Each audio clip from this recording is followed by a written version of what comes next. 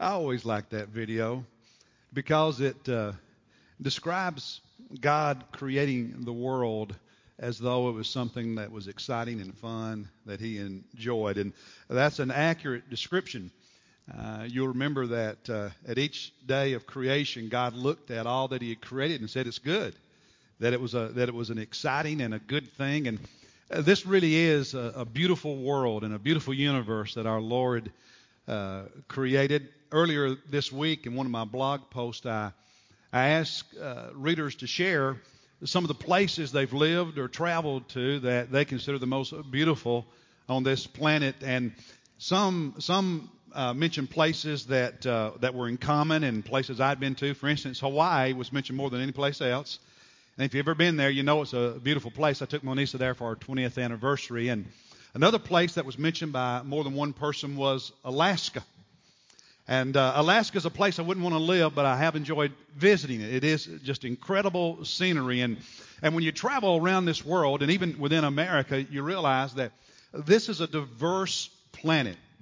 And it's amazing how the mountains, and people mention the mountains of, the Carolinas and Appalachia and that area.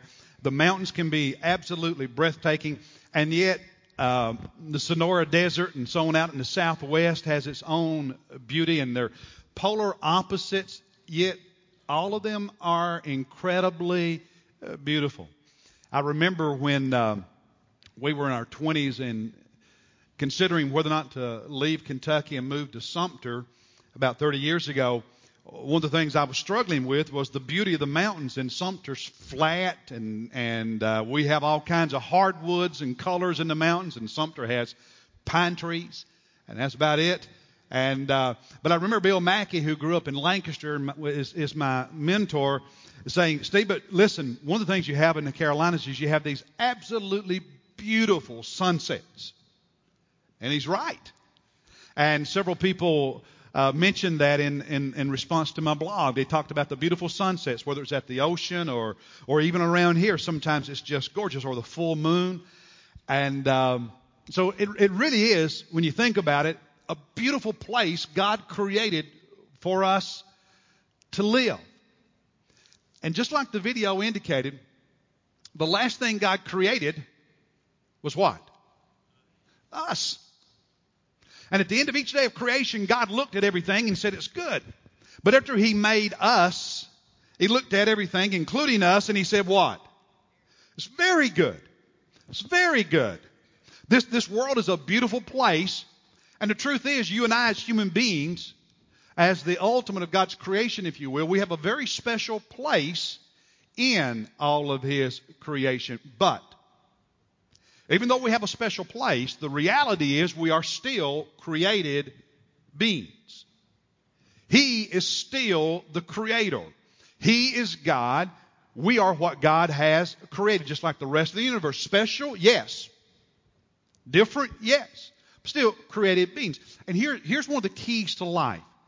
Learning to accept, now listen, learning to accept our place as human beings in this universe, while at the same time recognizing God's rightful place as the creator of the universe and all that's in it, including us. Now, a lot of people don't want to do that. Some of you struggle to do that. And I want to suggest at the heart of the struggle that men and women have in life, at the core of bad decisions and bad living, is this struggle that we as human beings have with accepting our rightful place. Because we want the world to revolve around us. We want to think that we're the center of it all. And so we struggle not to say, well, yeah, I believe there's a God, or we don't even struggle to say, well, I believe there's a creator necessarily. But we struggle to give God His rightful place and to accept our true place in this scheme of things. The essence of our problem is we want to be more than, something different than what we actually are. And it causes people to make a lot of bad decisions and live life less than it was intended. So understanding God's place and our place is the key understanding life and living life as God intended. Now, there's one Bible verse that summarizes all that. In just a moment, we're going to study Colossians 1, so I invite you to open your Bible there. But look at this verse here on the screen while you do that. The Bible says, the earth is the Lord's, and all it contains. That little word, A-L-L, is big because it includes everything, including me and you. The earth is the Lord's and all that it contains, the world and those who dwell in it. Understanding the way the universe functions is a recognition and acceptance of that reality, that God is the creator and everything in this world is His. All of it. All of it. All of it. None of it is mine. None of it is yours. All of it is God's. And that includes me and includes you, every person who dwells in this world. So this month, we're going to focus on learning what the Bible says about our place and God's place and the implications of that for how we live. And we're doing that for some reasons. One, we want to make sense of life, understand life. We want to be able to make better decisions. And as believers, we want to live in such a way that we honor God. And we cannot do that if we don't accept our place and understand God's place and then live out of that. Now, real quickly, if you're struggling with accepting this truth, if you're struggling, and sometimes even believers struggle with it, of giving God His rightful place as Creator, as God, as Lord, and you're struggling not only with that, but accepting your place in it as one that belongs to Him, as His created being, as you not being the center of the universe. Then I want you to think about this verse that'll be on the screen and is in your notes from Psalm 147, where it says that God counts the number of the stars and gives names to all of them. Think about that a minute. How many stars are there in the universe? How many stars exist in all of creation? We don't know. Best estimates are this. Let me illustrate it for you. If you counted, now listen, you counted every grain of sand on every beach and in every desert on planet Earth, multiplied that number by 10. Best estimates are that's how many stars exist in the created universe. It's a big place, isn't it? Not only a beautiful place, but a big place. And notice the scripture says God counts them and names every one of them. What makes you think you're in control? What makes you think you're anywhere near being what God is?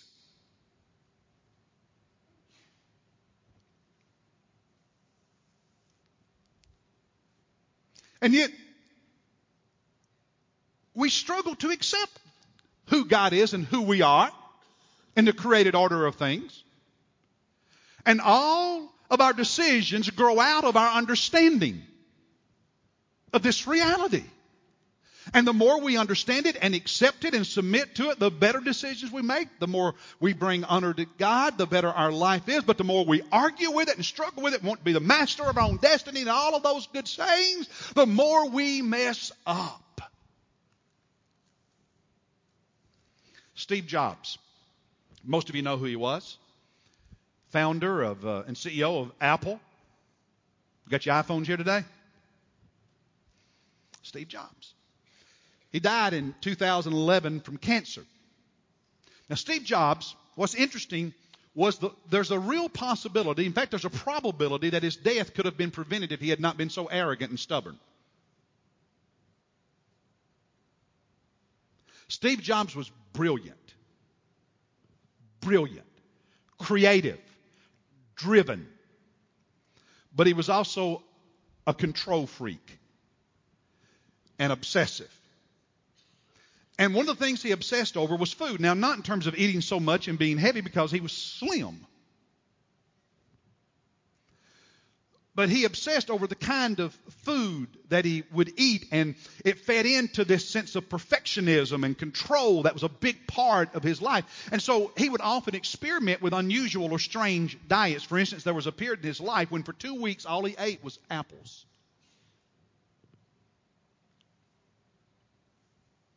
In October of 2003, a scan revealed that he had a rare form of pancreatic cancer that was very slow growing and was almost always curable with prompt surgery.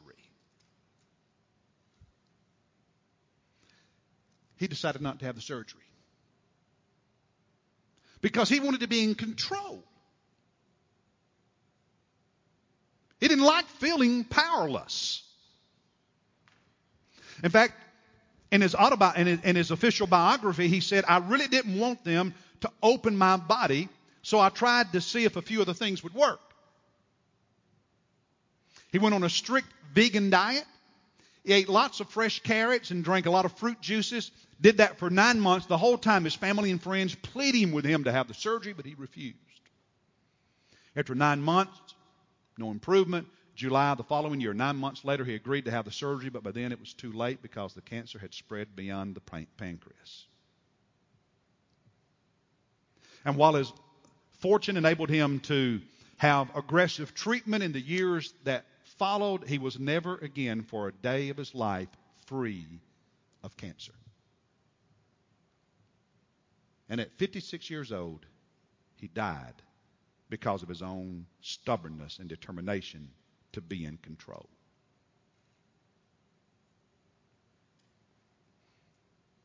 There's a lot of us who live on some level sort of like that. Want to be in control. Struggle to submit to the truth that God is God and we're created beings. To understand God's place and our rightful place in the universe, and we argue with God and we fight with God. Now, how do we do that? Well, there's certain things that God says,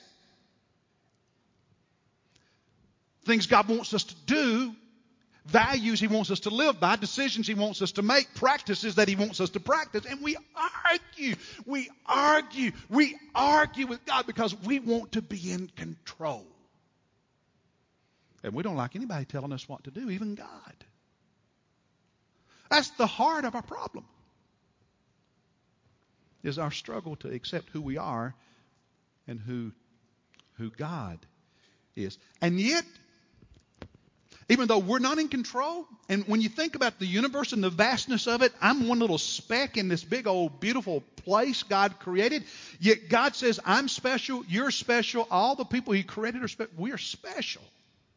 In spite of all that, we're special. I love the way it says it in Psalm 8 when the psalmist almost in praise cried out, when I consider your heavens and the work of your fingers, God, when I look at everything you created, all you've done, it's moon and stars, which you ordained. What is man? When I look at the vastness, the bigness of the universe, what is humanity that you take thought of him? And yet God does. God does. All you have to do is look at Jesus. Jesus is the evidence that God thinks of us. He's the evidence that we're special. Do you remember Jesus saying that the hairs on our head are numbered? How many hairs are there on planet Earth? I don't know. I looked at the world population clock last night before I went to bed. Just under 7.2 billion people on planet Earth. Now, a few of them look like a few of you. Not much to count. But 7.2 billion people on planet Earth, and you number up all the hairs on all of those heads, and God says, Jesus said that God counts every one of them. We matter. You look at the cross. We matter. We're important to God. Now, we're not God. We're not the center of the universe. So stop arguing with God about it. The whole world doesn't turn around you or your grandkids.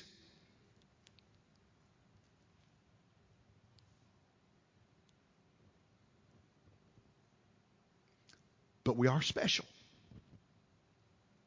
And Jesus did so much more for us than simply die on the cross to save us. I want you to see that in Colossians 1. Do you have your Bible open there? Colossians 1, two verses 16 and 17.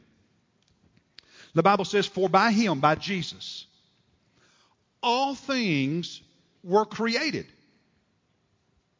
both in the heavens and on earth, visible and invisible, whether thrones or dominions or rulers or authorities. All things, now listen, all things have been created through him. And what? What does it say? What, church? All things being created through Jesus and for him.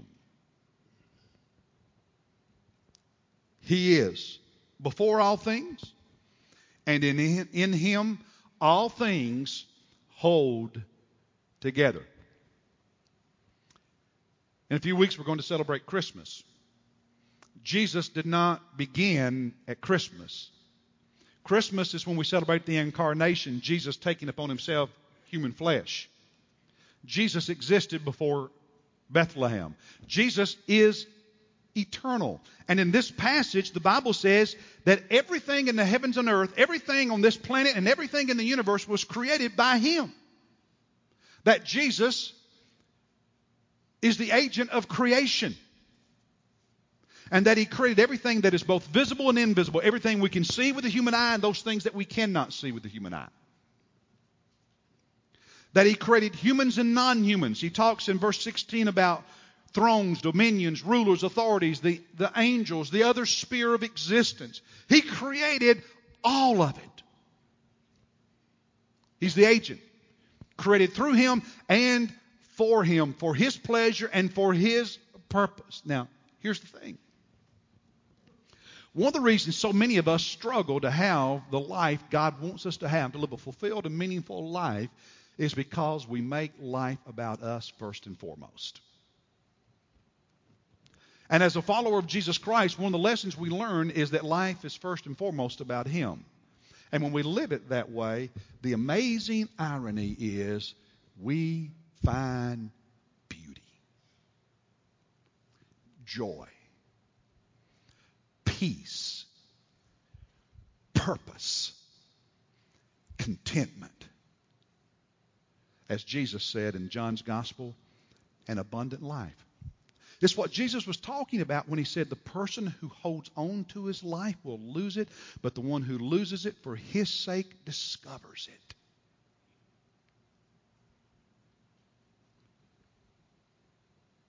Do you know what the word futile means? Basically, it means it doesn't fulfill its purpose. We all own things and we want them to function well. We want them to fulfill their purpose. That's when things work better. We have a purpose in life. I want to talk about Rick Warren in a minute, but many of you have read his best-selling book, The Purpose-Driven Life, and the opening sentence in that book is, it's not about me. It's not about us. It's about God. Now, most of us in this room are believers. I understand those of you who are not followers of Christ, you might be struggling a little bit to understand what I'm saying. Listen, stay with me. But those of you who are believers, you're supposed to already know this, and yet we still struggle to live out that truth. Don't we? It's the human predicament. It's what sin does to us. Jesus existed before anything was created because he couldn't create everything if he didn't exist before. Notice it says in verse 17 that he is before all things, not only preeminent over everything, but he existed before everything. Or as Jesus himself said in John 17, when he was praying the night before his crucifixion, he said, Father, glorify me together with yourself with the glory which I had with you before the world was. God, when I get back to where I came from, I'll be sharing with you the glory that I had with you before the world even existed. In Revelation 22, Jesus is speaking. He says, I am the Alpha and the Omega, the first and the last, the beginning and the end. And here's what I want you to get. Not only is Jesus eternal and is He the creator and is He the authority, but the permanence of our universe, the permanence of our existence rests on Jesus more than gravity or any other law of physics. Notice He says in verse 17, not only is He before all things, but in Him all things hold together. Now what does all this mean? Well, it means that Jesus is pre-existent before creation. He is eternal. He is the creator. He is the ultimate authority. He is the ongoing sustainer of life and of the universe.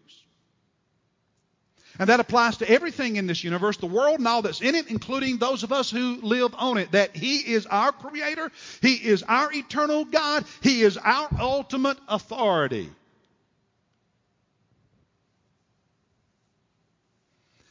And at the core of our struggles is our unwillingness to live out of that truth. We believers are too often fighting that battle that we should have settled when we said yes to Jesus Christ. It's all God's. He created it all. It's all His, and that includes me and everything that I am, everything that I have in life. And yet we want to argue with God about it. You know, a word we use a lot in church to summarize this whole principle is the word lordship. Lordship. It's a good word. That Jesus Christ is our Lord. Lordship. That means He's the Lord of my life, and therefore I'm to live my life to fulfill His will and His purpose. He's the Lord of my decisions, therefore my decisions are to honor Him. He's the Lord of my morality and my behavior, therefore my lifestyle is to be godly. He's the Lord of my relationships, therefore I am to see people the way He sees them and treat them the way He wants me to treat them. He's the Lord of my money and my giving. Therefore, tithing is natural, and how I use the rest, I get His guidance on that as well. Because everything is His. I mentioned Rick Warren a moment ago, pastor at Saddleback Church in California, one of the largest churches in America, a contemporary church that he started some years ago.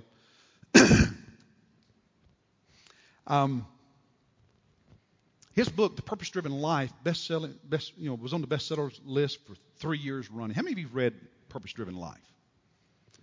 About half this audience. It's estimated that 1 out of 4 Americans have read that book. He's one of the most influential believers on planet Earth. When he and Kay first married, and he became a pastor, they started tithing 10%. Second year of their marriage, they increased it to 11%. Next year of their marriage, they increased it to 12% and so on. They've always been very generous givers. When the Purpose-Driven Life went ballistic, if you will, he made millions. Millions. Not just 2 or 3 million. Millions. You get the picture? A lot of money.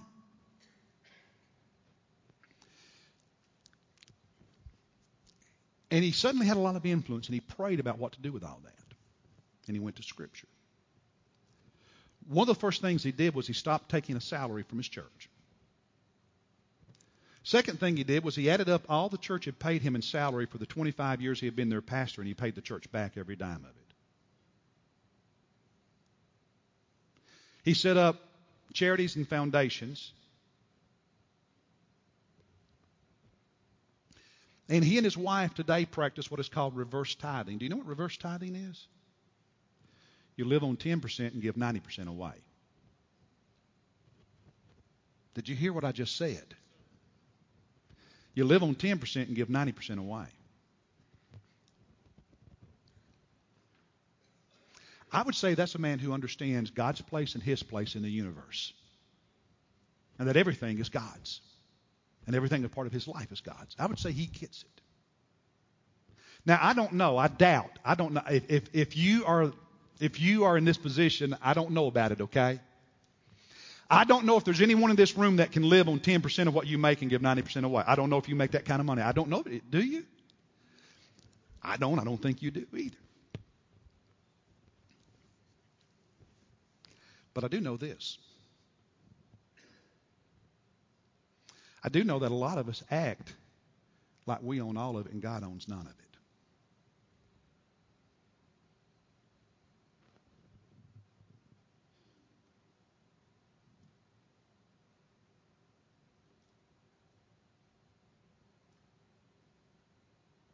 Don't we?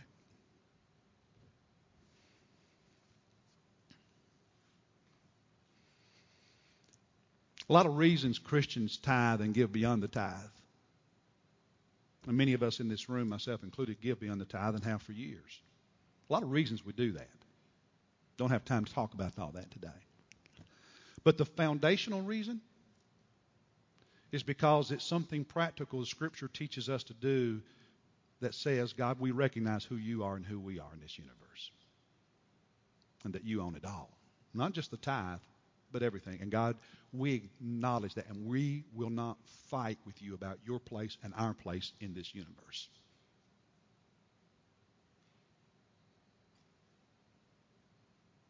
That's at the heart of it.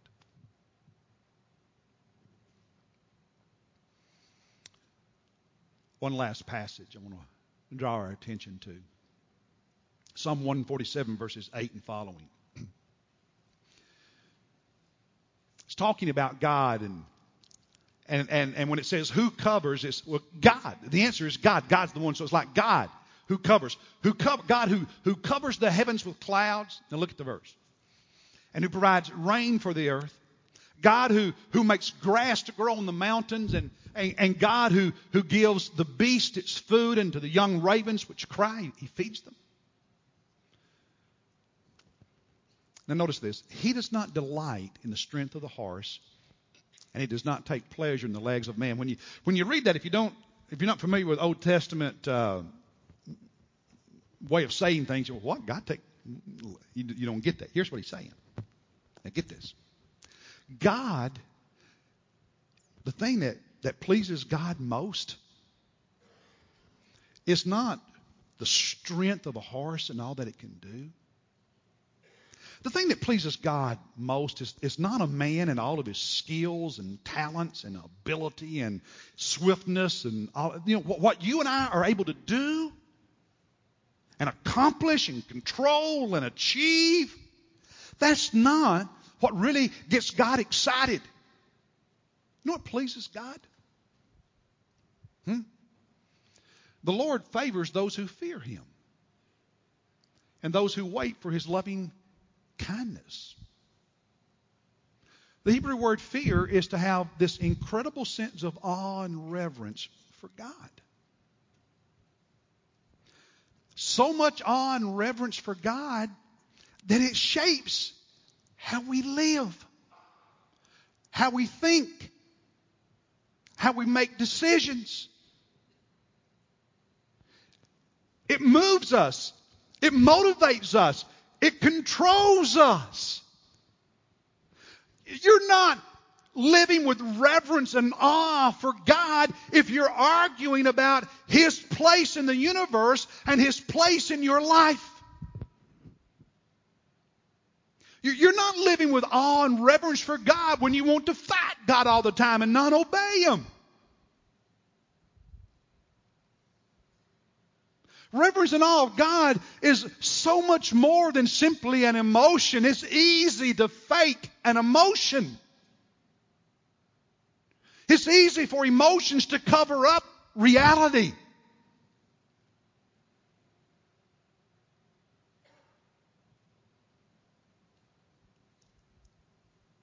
What makes my wife know I love her is not because I say it all the time enthusiastically, and I do, and you should, to yours. But it's how I treat her. Love is seen in how we live. So is reverence for God.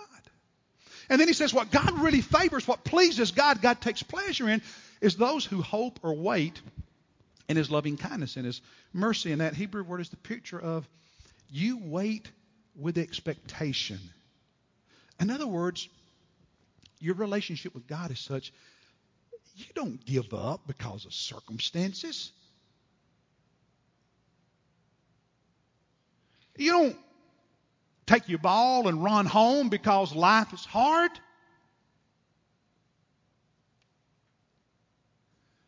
You do like Joseph in the book of Genesis, who was faithful to God and how he lived all those years while in prison until God rescued him and did something great with his life. A lot of times we don't see what God's ultimate purpose is because we quit. We give up. We don't wait.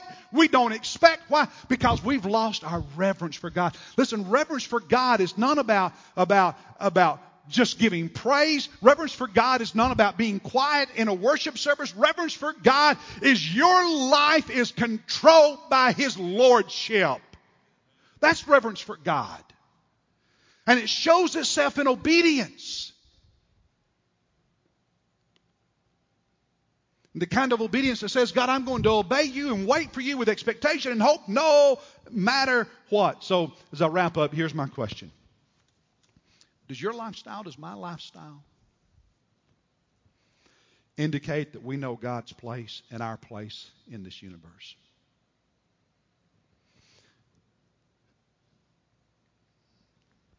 Our relationships and how we treat people. What we do with our talents to serve God. What we do with our money, whether we tithe, whether we're generous. How we spend our time. Does our lifestyle reflect that we know God's place and our place? Or does it reflect that we're still arguing with God about it? Which is it? Which is it? The invitation this morning is simple. I'm challenging each of us to settle the argument. In other words, I'm challenging each of us to stop arguing and say, God, I know who you are and who I am. And I'm special. Jesus is the evidence of that. And I'm thankful. But Lord, I'm still not the center of the universe. You hold it in your hand. I don't. And this big old world and everything in it, including me, is yours. It's not mine. And when you get that, when you really get that, suddenly life starts making sense. Suddenly it starts making sense. So will you kneel here at the front and say, God, I get it? Will you take your hands off this big old world God created and say, God, it's not mine. It's yours. And everything that's in my life, it's not mine. It's yours. And that includes my life. My life, Jesus, as a disciple, belongs to you. Not me. Belongs to you. Let's stand. Father, as we sing this hymn, your Spirit is speaking. And I pray that men and women and young people would not only hear your voice, but would obey you, their Lord, and do as you are leading them to do right now. In Jesus' name, amen. You come and pray. Come and join this church. Come and give your life to Christ. Come and talk to one of these pastors. You come right now while we sing.